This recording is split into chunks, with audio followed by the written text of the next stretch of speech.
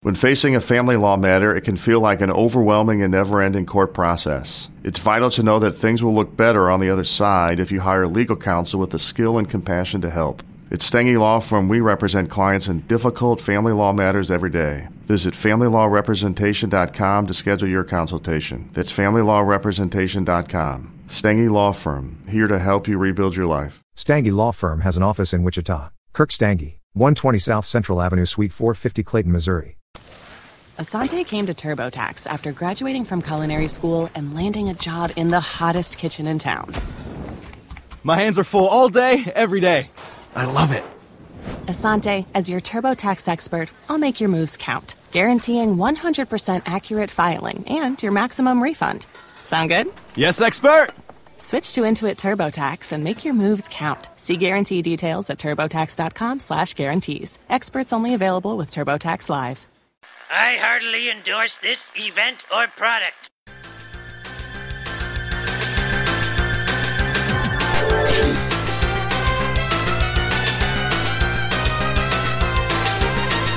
Ahoy, hoy, everybody, and welcome to Talk to the Audience, where this is always death. I'm one of your hosts for this one, Bob Mackey, still waiting for Simpsons Hit and Run 2. Who is here with me today?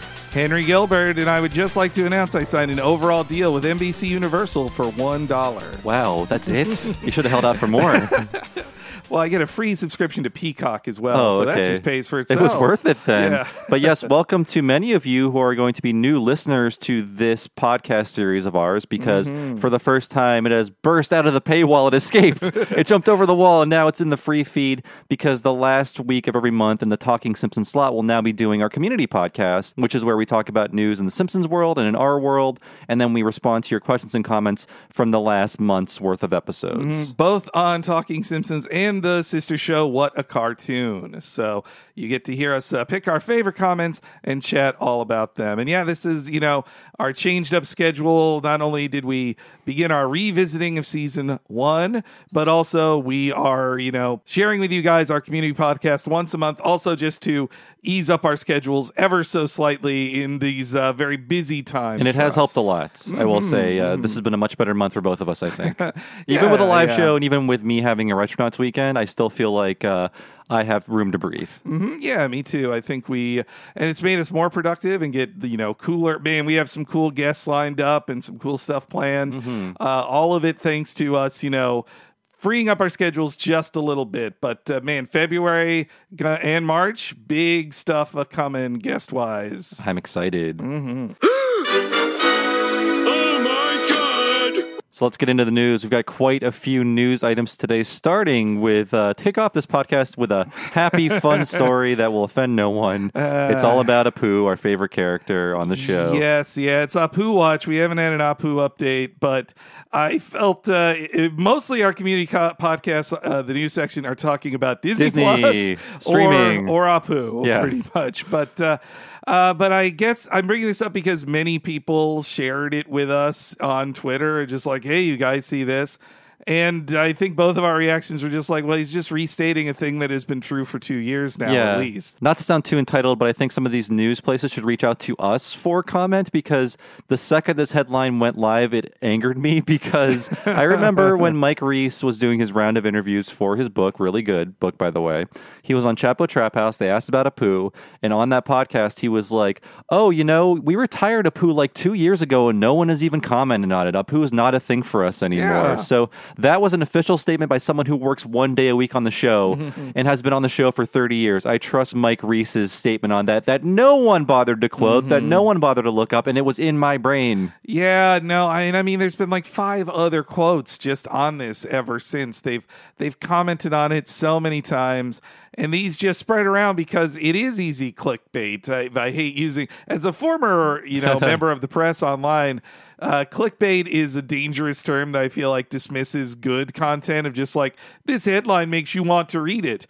But in this case, every time someone asks for a new quote from Azaria or another Simpsons producer about like, hey, what do you have to say about Apu? And they just repeat a previous statement, becomes a whole new round of news of like, did you hear Apu's banned from The Simpsons? Censored Apu on The Simpsons. Yeah, it's good, a good way to stoke the culture wars, I guess. Yeah. But I mean, I guess, like, technically, it is Hank Azaria saying, I will not play Apu anymore. But that's like me saying I won't order pizza at McDonald's anymore. There's no pizza at McDonald's. I can't order pizza there. So he can't play Apu anymore because Apu is no longer existing in the world. I guess it brings up the idea, should an East Asian actor play Apu?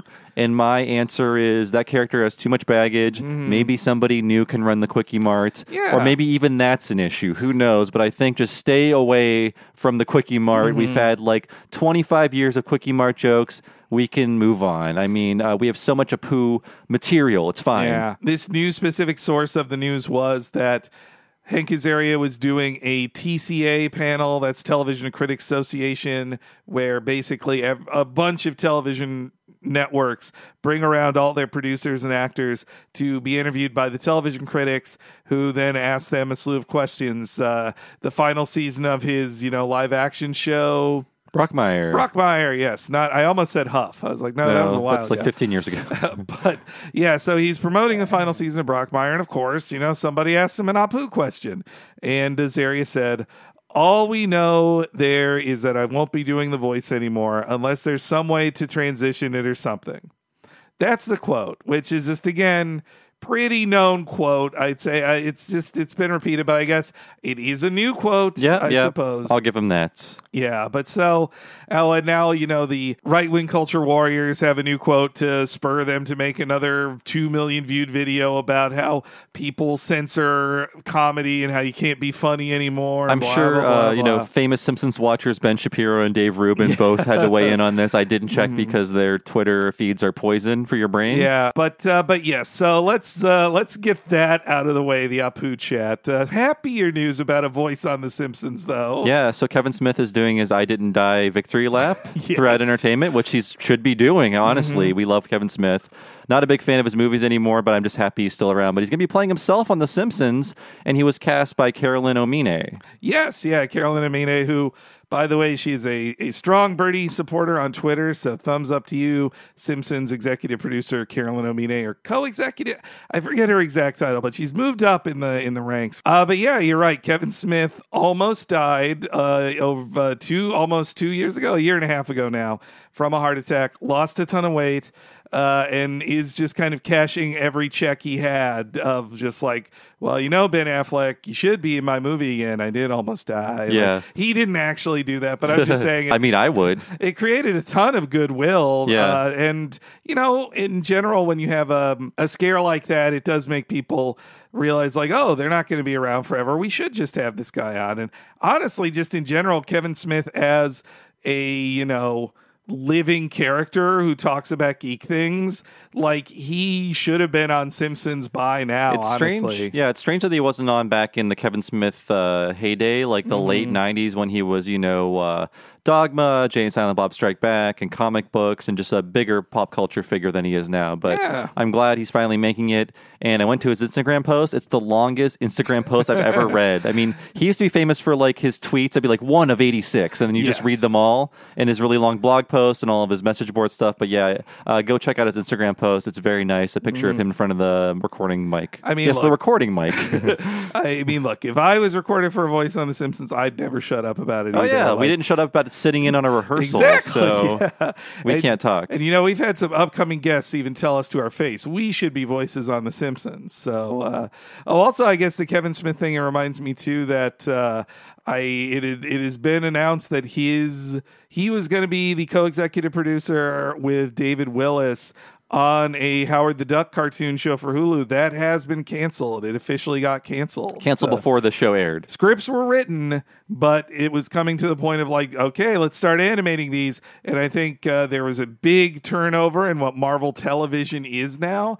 And I don't think Kevin Feige wanted Adult Swim style shows to represent the brand. Nothing was animated, is what you're saying. Seemingly not. Okay. Seemingly not. What a huge waste of everyone's time. Yeah. I mean, you still get paid for a script whether it airs or not. But this happened, like 4 or 5 years ago. This happened where Donald Glover was going to showrun a Deadpool animated series for FX, like an R-rated one. And then eventually Marvel put the kibosh on it. They're like, yeah, eventually Marvel gets cold feet and they just kill this kind of stuff. And so the only one that's still happening that has like an actual cast and is going to be animated is MODOK, which basically sounds like an Adult Swim style midlife crisis type show, but starring MODOK, played by Patton Oswalt, which is perfect casting. That does sound fun. He has a giant head with legs and arms. But yeah, hey, congrats to Kevin Smith. I look forward to hearing him on The Simpsons. I think, I've been thinking about this too. I think Kevin Smith has become the new Stan Lee. Like if there's anybody who is the Stan Lee of like, he's famous for being himself and appearing in things and being like, well, let's ask Kevin Smith what he thinks about new comic book thing or new nerdy thing or Star Wars thing. That's what Kevin Smith is. And he has a new costume, too. He's no longer hockey jersey guy. He is giant purple blazer guy. Yes, like, you're right. He lost, 200 plus pounds, but he kept the same blazer size. So he's like, stop making sense, Kevin Smith is walking around. I love him in his cavernous blazers. Yeah. No, and I mean, he's got, he has given himself more hair as well, I've noticed. So like, oh, really? Well, Kevin Smith always had this like big. He was bald. When I saw him like 20 years ago at a con, I'm like, whoa, he has a really big bald patch you never see when he wears a hat. But hey, look, I'm not judging. Buy yourself some more hair. Yeah, Kevin yeah. Smith. All right, anyway. That's a glow up. I call that a glow up. So I guess Disney put together a little clip reel of all these Simpsons episodes that had Star Wars references in them, right? Yes. Yeah. Oh, Marvel. Well, no, they did 3. Geez. This is okay. I only saw the Star Wars one. Disney Plus was Disney Plus this last month because they lost the Mandalorian's over. They are advertising hard with like promoted tweets and other social media ones. And one of their smartest ones was to make 3 different clip reels of every time Simpsons reference Marvel, Disney, or Star Wars. But those were 3 separate videos. And the Marvel one was the most interesting to me because they really ramped up their Marvel specifics in the last decade. Like there were several in there. I'm like, oh, I've never seen that joke. Like they did a post-credits joke on Simpsons that I totally did not know about. I'm sure they had Stan Lee cramming the Hulk into a convertible, like a toy convertible. You know what? They didn't show that clip because I think it's because it involves Batman. They don't want to reference that. They did show Stan Lee, but not that one. That was putting him into the Batmobile, wasn't it? Yes, okay, yeah. Which was pretty cool. I like that scene. I mean, and they had there were a lot of specifics in there. I mean, they also didn't have the like. I don't believe they had the clip of someone put Amazing Spider-Man and Peter Parker, the Spectacular Spider-Man. This will not stand. Maybe that was too obscure for them. And then same within the Disney one, they did, the only clip I saw in it from the Itchy and Scratchy Land episode was the 1205 parade gag. Definitely not Nazi Supermen will be our superiors. I didn't expect that. Conspicuously missing from the Simpsons Land at Universal Studios, which they basically play that episode in its entirety while you're in line. Yeah, which is... with all the clips added up. Well, and Universal can be a little nastier because they know they're playing clips about Disney World and Universal. And in the Star Wars one, the most noticeable clip that was missing was where they, in that Days of Wine and Dozes, where they made fun of George Lucas as like he's a short guy who just steals ideas. Oh, yeah. That was a weird joke because like George Lucas isn't short, though. No, and it was like 6 years after Phantom Menace and they did a Phantom Menace parody. Yes, yeah. It was kind of a funny parody, but it came like super late. Mm-hmm. Yeah, but I did like that it ended with Yoda in the Senate going like, begin they have, or have they? And then he nods his head. That wasn't a bad joke, but yeah, Disney Plus going all out with the Simpsons clippage. But you know what? If you're going to try to go viral, get them in the fucking aspect ratio, guys. They still haven't done it. No, the video was formatted for phones, so it was the other kind of cropping. So yeah, it was vertical cropping, not horizontal cropping. Not good. People don't understand aspect ratios, though. It's a tale as old as time. Teach it in the schools, I say. We have another sad story here. We could have had a Simpsons hit and run too, but unfortunately EA got the Simpsons rights and it never came to be. Yes. Yeah. So yeah, Simpsons hit and run was the only good GTA like before Saints Row, basically. Before Saints Row got good, actually. Yes. Yeah, Simpsons, after they did Road Rage, which just ripped off Crazy Taxi, but not that it was bad, but it was good.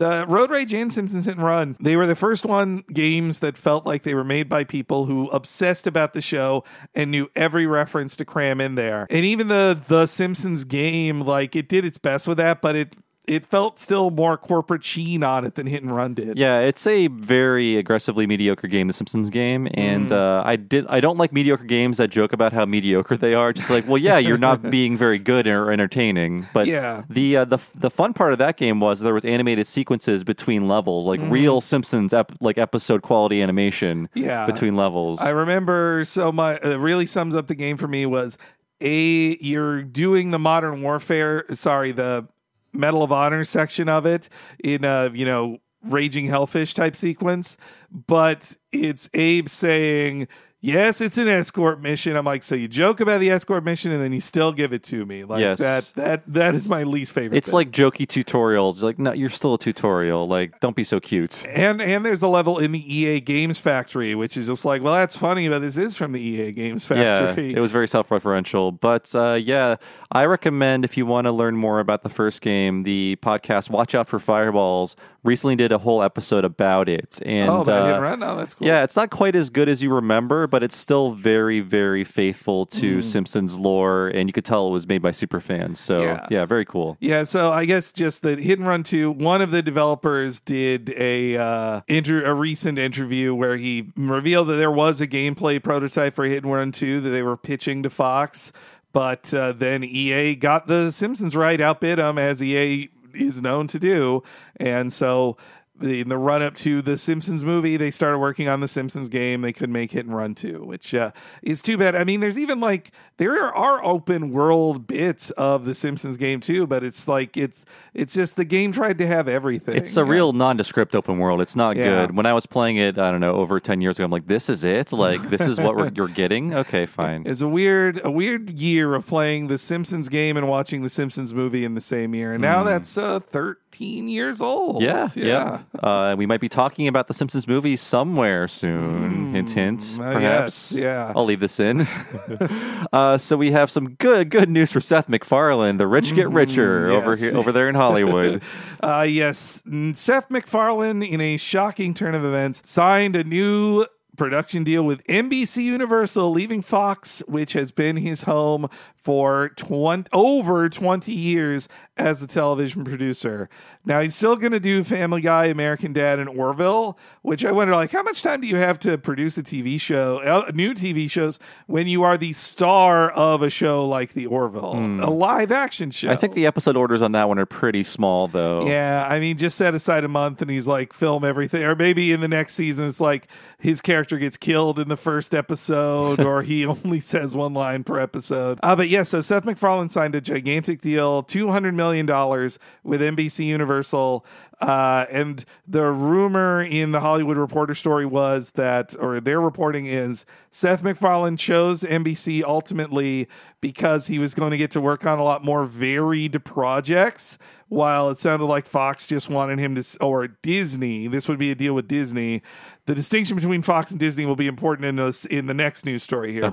He would have made a deal with Disney, but I think they wanted him to stick to what he had been doing. Well, meanwhile, NBC Universal apparently is offering him more varied stuff of do you want to make a weird thing for Peacock or Sci-Fi? More acting. Yeah, he's singing. It'll just be all songs. He's every idea he brings to NBC Universal is this one I sing for an hour long, and it's every night. More Rat Pack covers, but please, no more Seth MacFarlane starring movies. We've learned our lesson. Yeah. It didn't work.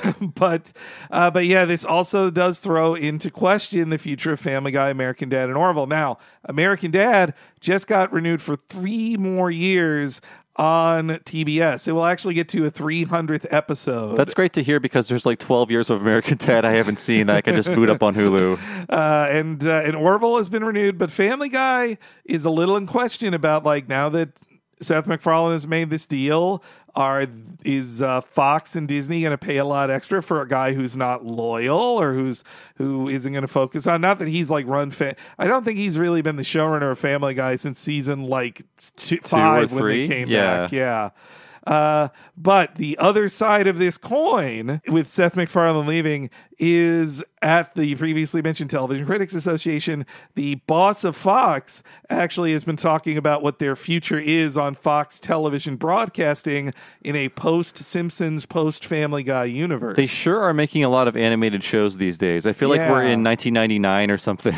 It's really weird, but Yeah. I got to the bottom of this, I think. So for folks out there just like, oh yeah, why does Fox keep announcing so many new animated series?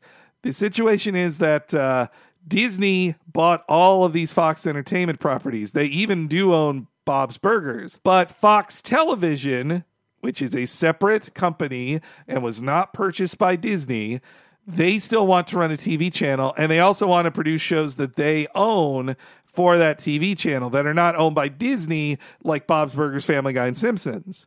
So in August, I admit this, Fox Television bought Bento Box, the animation studio that makes Bob's Burgers and many other shows. Okay. So they are using that as their new production studio for their huge ramp up in animation as they are trying to find the replacement for Family Guy, Simpsons, and Bob's Burgers. I say bring back King of the Hill. You mistreated it. You did give it 13 seasons, to be fair, but fucking mad about You Can Come Back? Yeah. King of the Hill should be back on the air. Well, Mike Judge is done with Silicon Valley now. What else is Mike Judge doing? Tales from the Tour Bus, I think. That's it. I mean, if Mad About You returns on a channel no one watches, did it make a sound? I don't know. Where is that? I heard Paul Reiser on Gilbert Gottfried's podcast. I'm like, oh yeah, but like this is a thing. Where can I see this? It's on a cable network that's not around here. Okay, really? Well, like a cable company, like basically if Comcast paid to bring it back to only play it on Comcast channels, that's our local cable provider, which I hate, but we must use. That it's another one of those brought back Mad About You. Wow, so weird. And did you know that Lauren Bouchard has another animated series that looks just like Bob's Burgers? It's all musical and it's only on Apple TV. Oh, I didn't know that. Yes, No, that's the only place to watch wow. it, because every 3 weeks Twitter will just be nothing but Apple TV ads.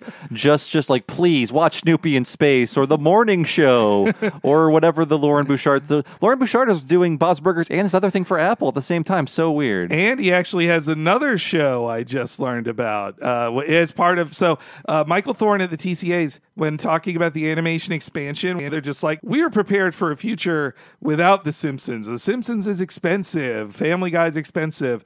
Like the only committal thing he would say is like, Bob's Burgers has a long future on Fox TV. So I think this is the way that Fox TV is like getting people ready for the idea of they're not going to renew The Simpsons or Family Guy after their current renewal process. And the shows they have coming in the replacements, they've got a lot of big names to work on it, all being produced through Bento Box. The Duncanville Show we've talked about before by Mike Scully and Julie Thacker with Amy Poehler. And then there's The Great North, which I'd not heard about before. It's a single dad show where he's like well, he's played by Nick Offerman, so you know the character this dad is. Are we just reassembling the cast of Parks and Rec to make animated shows now? But you spread them out, like Nick Offerman on one show, Amy Poehler on another show. Where's Rashida Jones? She's also on Duncanville. I thought so. Oh, yeah, you're right. Wow. But The Great North, that is also produced by Lauren Bouchard. But the other showrunners are the Molyneux sisters, who wrote some of the best Bob's Burgers episodes. So I'm really looking forward to seeing that one. And they renewed. And also Minty, I forget her last name, Minty, who worked Minty on... Fresh. She worked on Regular Show and was also a voice actress on it. She's great. And they renewed Bless the Hearts for season 2, which, bless their hearts. Yeah, bless them. I don't know if it's bad, but it seems like a way broader King of the Hill, and I really dislike how it looks. It looks like one of those Cliptune Facebook thingies you'd see like 4 or 5 years ago. I mean, I know they only have so much to work with. Everybody works hard on it. There's great people who work on it. But it looks like something on my Facebook wall. Mm-hmm. No, that shouldn't be there. My husband Darren has his pejorative for it. The way I use Rugrats as a pejorative sometimes, his pejorative for that type of animation is progressive ad. Like that's you're right. It's like that is some progressive ad shit right there. Like again, I'm saying this about a show I don't watch. But there's one more. So there's a fourth animated series they're bringing up too after Duncanville, Great North, and Bless Their Hearts. I had not heard of until today, which was, it got announced in December, Housebroken, which is a show about Hollywood dogs. Well, Hank Azaria's back, baby. But I believe it's like the secret life of the pets of famous people, I think it is. Or it stars Lisa Kudrow, love her, and also Jennifer Crinton is an executive producer on it. So cool. Yeah. So they're hiring the right people, but I think really I hope they're hiring up a lot of great people at Bento Box, because this is a lot of work for one production studio to do, especially when, like, I love the look of Bob's Burgers, but the animation can be lacking at times. I like the look of Bob's Burgers. It's one of the better looking shows of that type. Yeah, but it's also one I can just listen to and enjoy way while I play something else. It is a fun podcast and a show. Yeah. So, but I guess the ultimate Simpsons news of that bit is just like Michael Thorne, the president of Fox Television, he is preparing you for the day they're going to say we're not renewing The Simpsons. So it's going to be a dark day for baseball. Or sorry, TV. Well, and speaking of sports, I have one last crummy, stupid thing to mention in the news. Like, I found as you may know, Bob, the Super Bowl is this weekend. I was going to say, when is the stupid bowl? I went there. Sorry, sports ball. I'm sorry. I apologize. No, the Super Bowl is this weekend ahead of us if you're listening to this on Patreon, or it's 2 days in the past if you're listening on the free feed. But either way, it's the Kansas City Chiefs versus the San Francisco 49ers. And in an attempt at going viral with "Did Simpsons predict it?", I found a local ABC reporter in Kansas City from KCTV5 tried to say that the Sunday Cruddy Sunday episode predicts that the 49ers will defeat the Kansas City Chiefs in the Super Bowl. Oh, wow. See, his reasoning was that I was going to play a clip from it, but he takes a real long time to get to the point of it. But basically, Sunday Cruddy Sunday takes place in Miami, which is apparently also where the Super Bowl is this year, I think. I don't know. I could be wrong. But he says that there's a red team versus a blue team. The red team looks like the 49ers. The blue team looks like the Chiefs. And the red team won. Seems like a bit of a cheat to me. Yeah, I think so, too. The guy's trying to go viral with The Simpsons predicted it. It's like the magic eye test of, magic eye picture of Simpsons predicted it. It's like, I can kind of see that. Though I squint. I will give a thumbs up to the reporter in it that he did correctly bring up that in the early 90s, The Simpsons did predict the Super Bowl rightly 3 times in a row. That's correct, yes. They really did, like, just straight up saying, Lisa says this team will win, and they did win. They should just rerun that episode every year and change the teams. I mean, it's a good episode to begin with. Well, now it doesn't look like regular Simpsons, and it's probably, they'd have to cut like an extra 2 minutes from it for commercials now, I bet you. Yeah, but I guess we shall see this weekend if the Cruddy Sunday predicted it accurately that the 49ers will defeat the Kansas City Chiefs. I'll be in Disneyland then, so I won't be. I'll be hanging out with Nina here, probably going someplace that'll be evacuated thanks to the Super Bowl. So that's the perfect time to go out and buy groceries, I swear. If you're not into football, go to a place that's normally crowded. You'll have lots of fun. Yeah, except bars. Don't go to bars. I'm hoping at Disneyland it will be that case as well, and I'll be able to just like walk on to Rise of Resistance. That's a perfect time to go. Actually, someone told me Super Bowl Sunday is the perfect time to go to Disneyland. Awesome, man. All right, cross your fingers, everybody, for my, I guess, again, if you're listening to this on the free feed, I already did it, but wish me well in the past. I'll be seeing Mystery Science Theater live the day before. Wow, good old Joel. That is definitely a protest against the Super Bowl by going to that. So we have some news about us, and the live show was on the Patreon last week. It's on the free feed this week, so you all have probably heard it. So much fun. Well, I think it's our best live show yet. Our biggest crowd. We got the main stage, a piano fight in San Francisco. Jordan Morris was great. I couldn't be happier with how that turned out. And I think, like with every live show, I get less and less nervous about it if you don't count the 5 minutes before we go on. Yes, yeah, that was a lot of pacing, and it was Jordan Morris, especially. He did something that really helped me in the pre-show jitters was he committed to a lot of nothing small talk with me just to get my mind off of the countdown of the last 5 minutes. He was a great guest and who gladly offered to be a guest without us having to look. So that helped us out so much, and he was perfect for the topic. Yeah, I can't wait to check out his Disney Plus show he promoted in that one. It's man, just great guy. Yeah, and thanks to everybody who came out for it and got the posters, the great posters that Nina made. Like, just so much fun. And also, I think everybody really enjoyed your video, Bob. That even if they weren't there in person, they got to enjoy it on the Patreon. Yeah, in case you haven't seen it, it's on Patreon. It's a free post, but we ended the show with a death reel featuring all the characters who didn't quite make it. And I know people are like, "Well, Bleeding Gums live till season 6," and I say, you know what?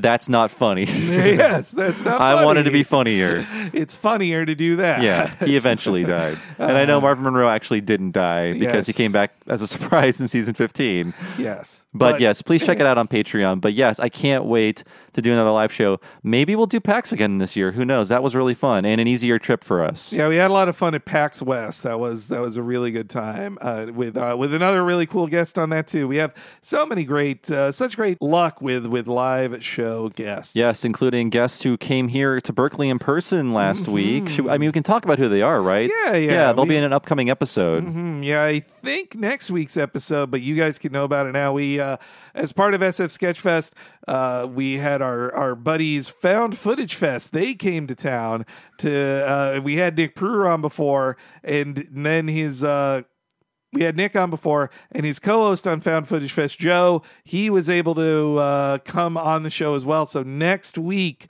you will be hearing those guys talk about No Disgrace Like Home. And they were so nice. They came here they came here about 6 hours before their flight to Toronto and recorded for over 2 hours, right? Yes, yeah.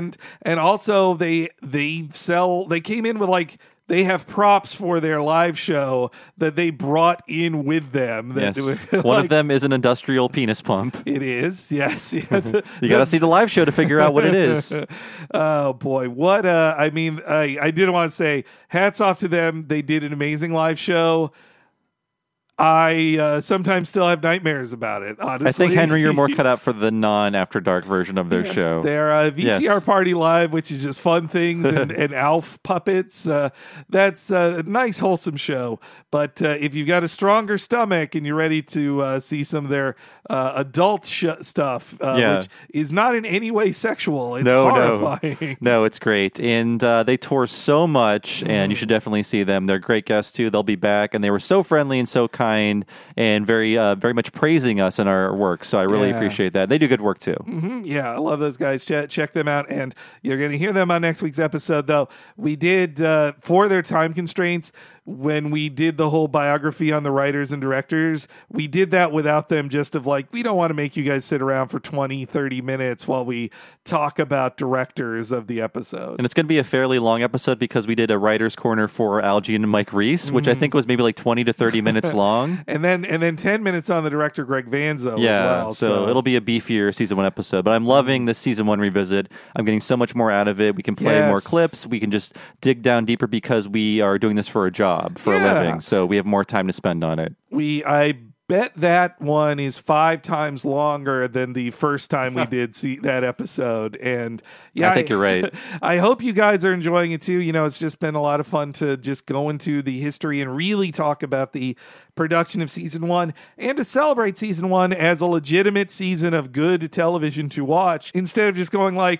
season 1 sucks, skip it, it's not funny, who cares. It is them figuring out The Simpsons, but it's funny as they figure it out. And I'm learning new things on this watch through I didn't think I would. It's actually, I thought it'd be we're not doing this because it's easier, we're doing this because it's a fun thing to do and appropriate. But going into this, I thought, this will be a lighter load for me. It's no, actually I think I'm working more on these just because I'm no, I have to get this right, and this is very important historically, this first season, so I want to dig as deep as I can. So we're spending lots of time on these. They're coming out very well. I'm very happy with what we're doing. And I hope all you guys are enjoying it too. And in general, I guess like, I hope you guys are enjoying, the new schedule for Talking Simpsons and What a Cartoon as well. I think it made us be able to focus more on these things and do all this extra research for season 1, like or to prepare for some bigger stuff down the road we're going to do. So I hope everybody's enjoying the new schedule. Let us know in the comments how you're feeling about it. We're already working farther ahead than we did in the last 2 months of 2019, so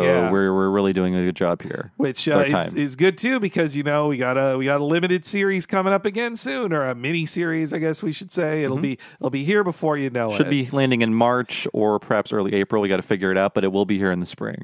And also, I guess if you guys have enjoyed this new What a Cartoon movie that just came out, next month should be pretty fun too. Yes, it's going to be 80s Disney, correct? Yes, yeah. So the poll will be up at the start on February 1st, and you'll pick from one of 4 80s animated Disney classics to help us pick what the next What a Cartoon movie would be. Your votes shall decide it. That's right, and the choices will be in chronological order, I believe. We have The Black Cauldron, The Great Mouse Detective, Oliver and Company, and The Little Mermaid. I have an idea of which one will probably win, but you guys always surprise me, so who knows? Maybe we'll do Oliver and Company, a movie I saw once when I was 5. Me too. Yes. I don't think I've seen in full since I watched it in the theater as a 5-year-old, but, Billy Joel's songs are eternal, and I still have, what should I worry? It'll be fun to look at Disney during a darker time, just as things were picking up towards the end of the decade. Now I have the proper cultural context to appreciate Bette Midler and Cheech Marin sharing a scene together. That movie really was about an uptown girl. Yeah, but I don't think we'll be talking about Oliver and Company, but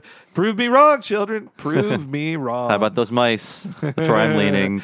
But I love Basil. Sorry. Yes. No, I haven't seen that movie ever. I really want to see it. Really? Yes, I've only seen the reference in Darkwing Duck. So let's talk about the What a Cartoon schedule for February, right? Yes. So the first episode of February on the Patreon, it'll be live on February 3rd. Free feed, February 10th. We have Yu-Gi-Oh! 5Ds. The episode is On Your Mark, Get Set, Duel. The first episode. Yes, with a very special guest, right, Henry? Oh, yes, yeah. Well, we haven't recorded it yet, but we've, if you like Yu-Gi-Oh! And when perhaps stories of Yu-Gi-Oh! Are shortened, I think you might like our guest this week. And because Henry is producing this one, I'm going to challenge him to get the spelling and, the case of all of this, right? Because Yu-Gi-Oh! Is all intercapped. There are hyphens between it. There's an exclamation point at the end. 5, capital D, apostrophe S. Yeah. So it's very overly complicated, one would say. Which also is, I think, wrong punctuation because it's supposed to be multiple Ds. The 5 Ds can mean dimensions or dragons, but it means 5 Ds as in letters. But some people, I was watching some videos, they call it 5DS, but I've, watched classic commercials from it from both Japan and America. It's 5Ds. So yeah. Please retain the apostrophe, even though it's wrong. It's card games on motorbikes, as Sounds crazy. The meme goes. So up next, Patreon date February 10th, free feed date February 17th. We have Goof Troops episode Nightmare on Goof Street. This is a Patreon request, and yes, we are going to the Disney afternoon. We have not covered Goof Troop yet. A fine show. Disney sort of making their own lighter Simpsons in the early 90s. Yeah, I mean, we cover the crap out of the Goofy movie. Sorry, a Goofy movie. We cover the crap out of a Goofy movie, and that was on a What a Cartoon movie. But now it's time to go into the thing that really began the goof-naissance of the 90s, Goof Troop. And that was a fun patron request. And it's named Goof Troop because it was once about Goofy being a scout leader, a Boy Scout. What's the adult Scoutmaster? Scoutmaster. Yeah. So retain that title. You'll learn more trivia like that on the episode. I did not know that. Oh, very good. It's a perfect time for that impression.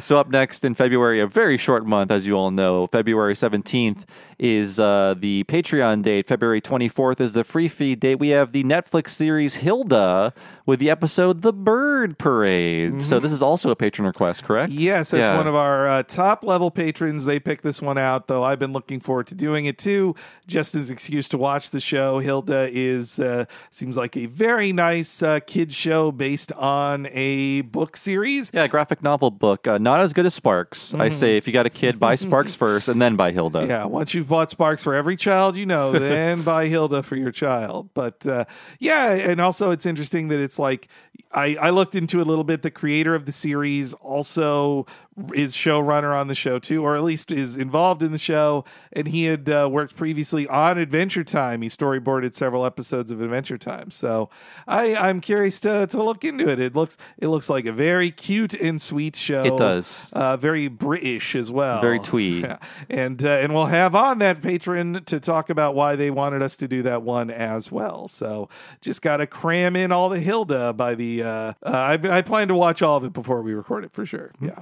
And the last week of February, of course, will be the extended preview of our What a Cartoon Movie. Whatever wins that month, we'll just have a 45-ish minute preview of that episode that you can hear the full thing of if you're on the $10 tier to hear What a Cartoon Movies episode every month. Yes, so please look forward to it, as Japanese game developers would say. And let's move on to our questions and comments for episodes. And up first, we have Talking Simpsons comments. And the first episode we're covering is Bart the Genius. By the way, these are normally longer, but we did our Talk to the Audience late last month, and we're doing it early this month. So next month will be the normal rotation of questions. So Bart the Genius is first. Joe Quigley says, teacher perspective time. Just a quick correction that the school is more like a magnet school than a charter school. I found this episode really interesting because Miss Milan's classroom isn't actually that different from mine. I tell the kids my job is to facilitate their learning. I let them choose what books they read. And even the debate isn't really out of the realm of possibility for an average classroom if you provided them with some accessible text to grasp the content. In short, despite how exaggerated things are, the classroom isn't as wacky as I feel like the writers intended. Well, I'm sure in '89 it seemed pretty wacky that kids would have personal computers and beanbag chairs and could just learn in their own time. Yeah, these are the people who grew up in the 60s, very regimented, strict schooling, very standardized. So I'm sure they were trying to make fun of the new progressive schooling. Though I'm sure Matt Groening would have, at least then, would have agreed, like, oh, I wish my schooling was this instead of what I did have. Oh, sure, yeah. Yeah, I think they show that it's an improvement for Bart, but also maybe Bart has too much freedom, or it shows that you're miserable no matter where you are. In Bart's case, Bart should really be monitored with those chemicals, is what I'm saying. But I do appreciate that Quigley helped us have a little teacher perspective. He's done that in the past in our comments. Also on Bart the Genius, Stephen Nettle says, first, I actually have seen Carmen in Russian at an small experimental theater in Moscow in 1995. It was very bare bones production and, well, pretty crappy even for post-Soviet experimental theater. To add to the surrealism of the show, the actor playing Don Jose was the spitting image of Carmine Ragusa from Laverne and Shirley. Take your word for it. Secondly, Tiny Toons oddly shared several storylines with the first two seasons of The Simpsons. An offensively accented convenience store clerk, a reaction to The Raven by a famous actor with a distinctive voice, Vincent Price, in the case of Tiny Toons. And finally, a trouble-making main character switching test papers with a genius, Plucky switching test papers with Egghead, who I think only appeared that one time. That's right. Yes. They did that same plot. And I just remembered the convenience store clerk was in the episode where Plucky stole the candy bar. It was like their anti-shoplifting episode. It just was hard to watch because poor Plucky. Yeah. Plucky was usually the one to learn a lesson. And I mentioned it. Yeah, I think this comes from, actually I bring it up on Bart the General. There's an episode where Hampton has to deal with a bully as well, being bullied by Montana Max. That's right, yeah. In a very similar way. It seems like these are all very much stock, like, kid school stories, almost. I mean, and it makes more sense for Tiny Toons to deal with them than Simpsons, really. But, that Raven one, I forgot the Raven one. That, what is it? It's a camel who's the convenience store clerk, isn't it? Oh, I think it's a human. A human? They didn't go that far. All right. I must be thinking of You something made it else. worse, Henry. Hey, But that Egghead character, he did not have the longevity of Martin Prince. That's fine. So we're moving on to Homer's Odyssey, and Stephen Nettle is back. And he says, for those growing up in the 70s and 80s, nuclear power was always something that made us nervous. One of my earliest memories about the TV news were the various reports about 3 Mile Island in 1979, which was about 30 miles away. Flash forward to the late 80s, we had moved, and nearby was another nuclear plant with a reputation for safety problems. When I was 14 or so, we went on one of those tours, and they showed us a propaganda short pretty similar to Smiling Joe Fission. Afterwards, I asked the tour guide, who was boasting about how clean nuclear power was, some pointed question about how clean it would really be if there was a serious accident. He tried to reassure us that an accident was very, very unlikely. When I tried to say it could still happen, and if it did, the environmental damage would be pretty bad, he stopped calling on me and moved the tour along. He should have removed you from that tour, Stephen. He should have said, like, free thinker alert, the free thought alarm. Well, you got a piece, Nick. Yeah, I'm wondering if that The Simpsons inadvertently, with making jokes about Homer working on a nuclear power plant, it defanged our generation's fear of nuclear power. Like I was alive when some of the bad ones happened in the 80s, but I didn't really pay attention to it. And then the only thing I think of with nuclear power for the longest time was like Homer doing stuff, like even more than Chernobyl or whatever. Totally. Yeah. I mean, I think we talked about it on Homer's Odyssey, but that was the joke up front. But the joke was, nuclear power is scary, huh? Well, this guy works at the nuclear power plant. Can you believe it? Stupid dad, that's his finger on the switch. Yeah. There was a flare up of nuclear power fears. I feel like the last time was, obviously there was the Chernobyl miniseries, which, reignited people's memories of that, or reminding people like, boy, that was fucked up that happened, right? But I think the last time in the real world was like the Fukushima situation after the earthquake in Japan in 2011. I mean, personally, as a kid and teenager, I was brainwashed by SimCity. Like, no, not coal power, nuclear power, not roads, trains. So Will Wright warped my brain. Yeah, well, I've just been playing a lot of Civ, the phone game version of Civ, because it relaxes me for some reason, the civilization games. But it does teach me the wrong lesson of like, well, what I need is money all the time. Money will buy me more things. Like it makes you really into a capitalist. You lose a lot if you become a communist. Can you give the app money to get Civ money in return? Yeah, I think so. Okay. And so also on Homer's Odyssey, our animation pal Thad Komorowski has some interesting insights. I've got to say, you went pretty easy on how bad this episode looks. Way worse than anything in the rejected first version of Some Enchanted Evening, which had bad stuff, but was mostly just down to miscommunication. That scene of Marge and the kids with no lip sync, the final shot of the crowd pan, this is just raw incompetence. Maybe the other episodes were so much of a shitbed that the glaring flaws of this lame but canonically important episode had to be passed over.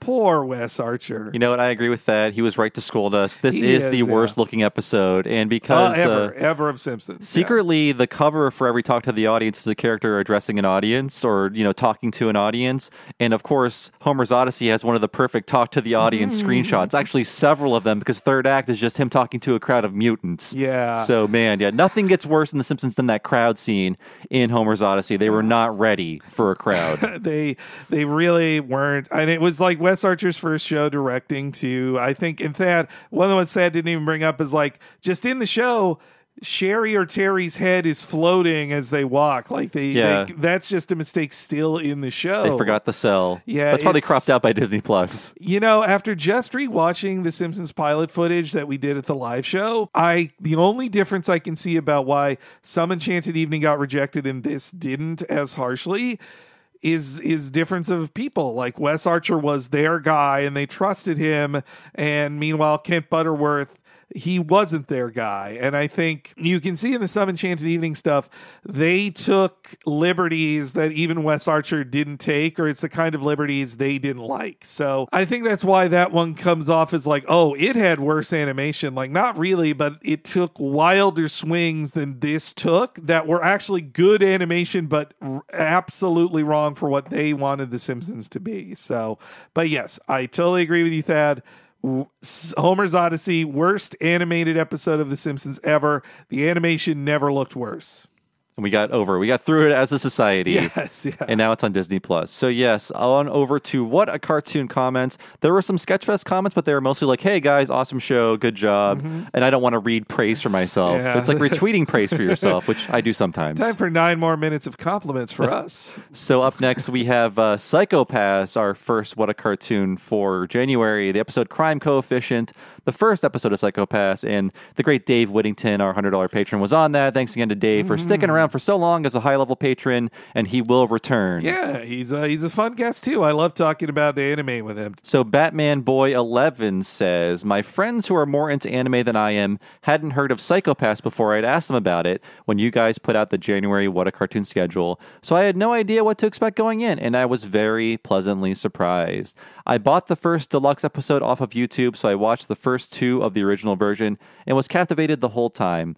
Initially, when the premise was being explained in the episode, I definitely thought of Minority Report and how 1,000 other Western stories have explored the idea of pre-crime to the point that I'm sick of it.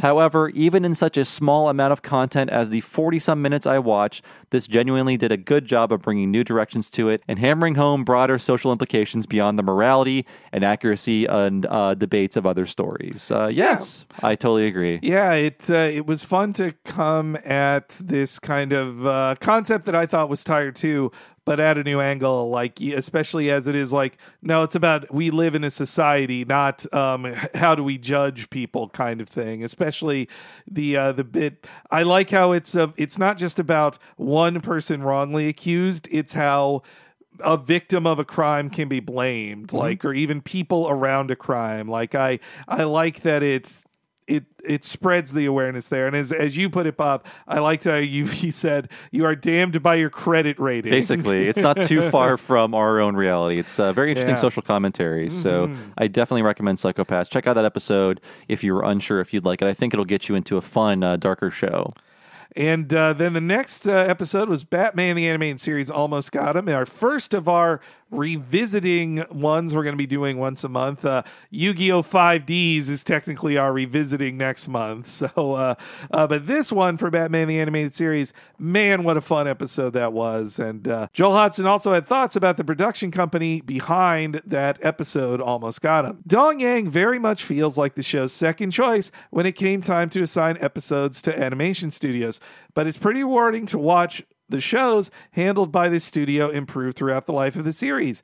Dong Yang ended up getting most of the episodes for the production season 2, as well as the new Batman Adventures. The worst studio may have been ACOM, who got fired after one disastrous episode in Joker's Wild. Their production was more on par with standard kid shows, with animation goofs and miscolored parts.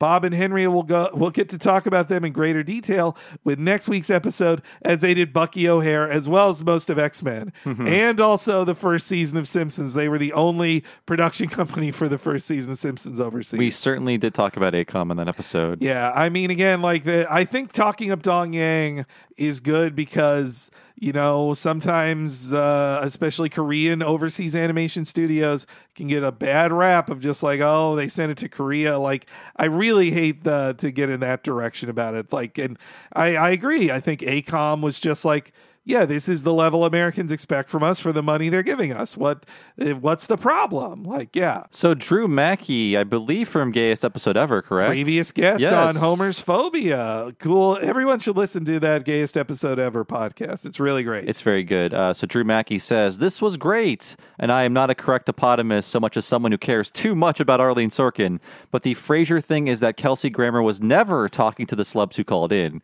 Every call he got actually had him talking to Arlene, and then they dub over her voice with the celeb saying the same lines, which means she is kind of a bigger part of the whole series, just not on camera. She actually gets to appear in person in the series finale, which is also sweet. So thanks. Is great. Yeah, I didn't know that. And I have to recommend a recent episode of Gayest Episode Ever. It's about a season 14 or 15 episode called Three Gays of the Condo, which they covered. And they said, Drew said he's inspired by us in our research. So yes, we approve of this podcast Very good. I love it. Check it out. I got to listen to that episode. They did a really good one on Seinfeld recently, too. Oh, boy. Yeah. I mean, as I recall, Three Gays of the Condo, it almost felt like an excuse just to have Hank Azaria plays Birdcage character in all but name. Basically, yeah, who became a recurring character. And then Scott Thompson is on because Harvey Fierstein didn't want to play a character that was so broad. Yeah. Yeah, Carl was a trailblazer in his time. But, my mother said never kiss a fool.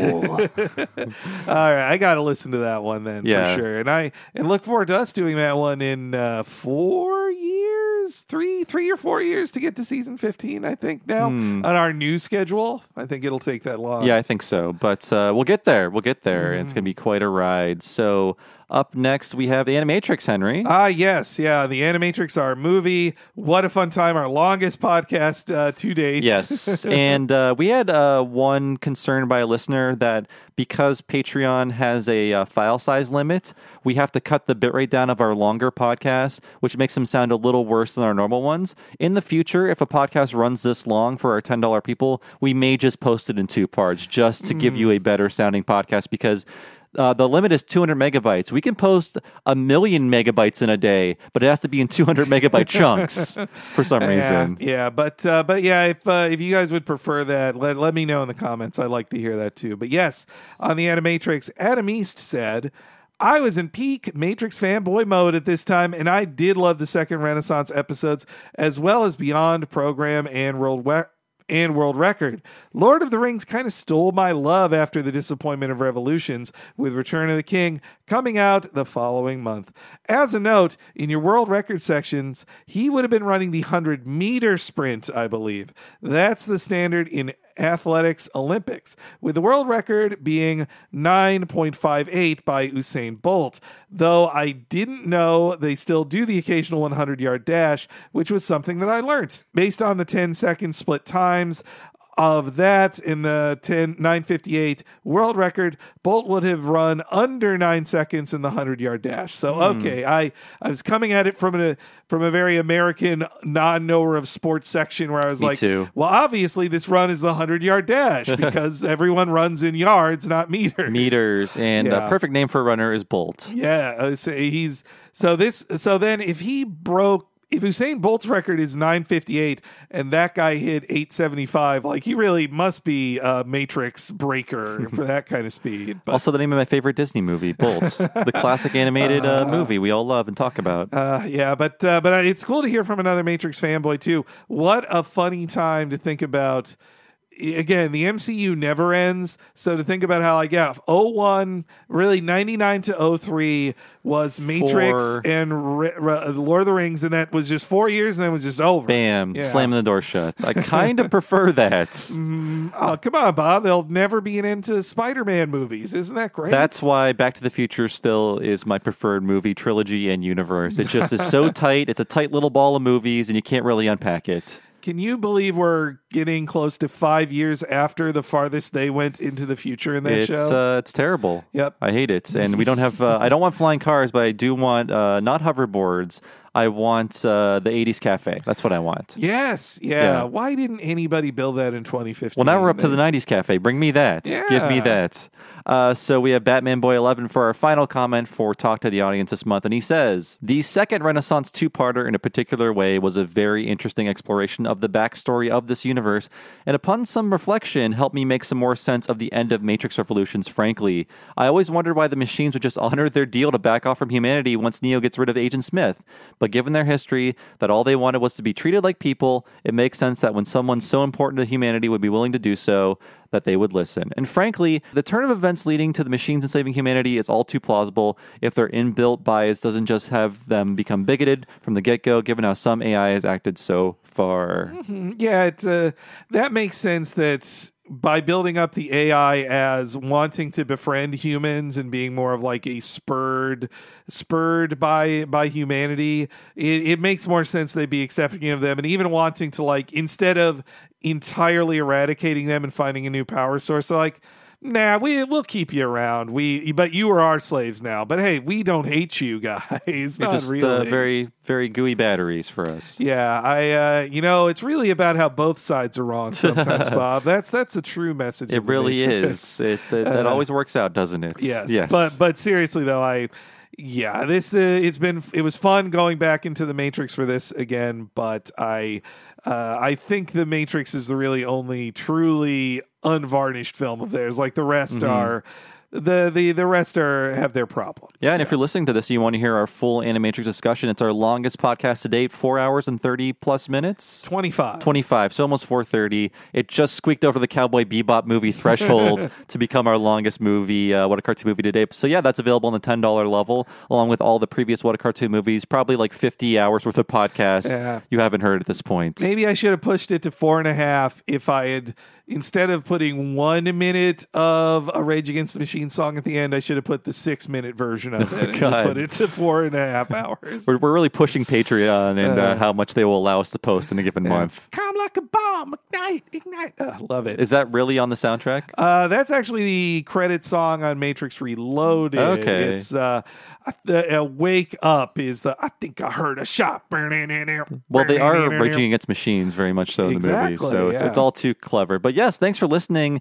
If this is your first time listening, welcome aboard. And I hope you guys are getting used to our new schedule. No complaints yet. And it's really helping us make better podcasts and to breathe a little and relax a little bit and, enjoy time with our loved ones. And by that, of course, I mean video games. Yes, I played all of Yakuza 6 this month. Oh, wow. That's awesome. I played all of Yakuza Kiwami. Oh, man. What a good time. See, isn't it nice to hear that we're having fun listening? Yeah, yes. And I played all of Dragon Quest Builders, too. I had a real gamer month I did here. But yes, thanks everybody for your support. Hope you guys look forward to next month's community podcast as well. Yeah, thanks for listening. We'll see you next month for another episode of Talk to the Audience. Thanks so much, and we'll see you then.